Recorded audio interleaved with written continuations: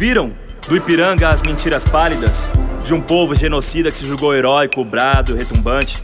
E o sol da escravidão em raios fúnebres brilhou longe do céu de nossa mátria antes desse instante. Se o penhor dessa igualdade existisse, conseguíamos sim conquistar com braços fortes, pois o temos.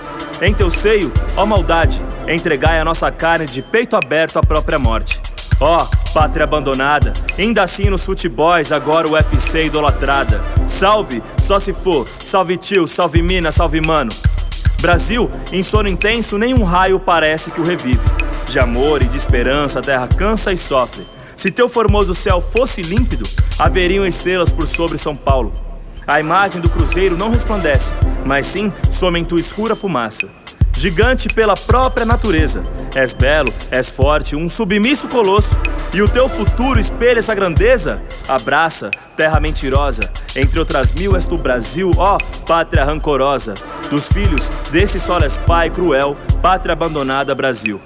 Deitado eternamente em coma num berço esplêndido, ao som de tiros, sem mar, sem luz, em sentido do céu escuro e profundo. Fulguras ao Brasil, puto da América, cegado pela sombra do que se diz primeiro mundo. Do que a terra mais garrida, teus cisões, lindos campos têm mais flores. Aê, nossos bosques foram roubados e passo a passo já não possuem vida. Nossa vida no teu seio, apenas desamores. Ó, pátria safada, ainda assim através da carne global idolatrada. Salve, só se for, salve tio, salve mina, salve mano.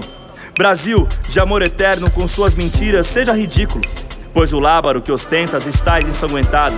E diga o verde louro dessa tua flâmulazinha, guerras internas sem futuro e sofrimento acorrentado no passado. Mas se ergues com injustiça e corrupção a clava forte, verás que o filho teu, irmão meu, empunha o cano e não foge à luta, nem teme quem te ignora. Assim lutamos pela vida, a própria morte. Terra abandonada, entre outras mil és tu Brasil, ó pátria amada. Dos filhos desse só és pai cruel, pátria rancorosa, Brasil.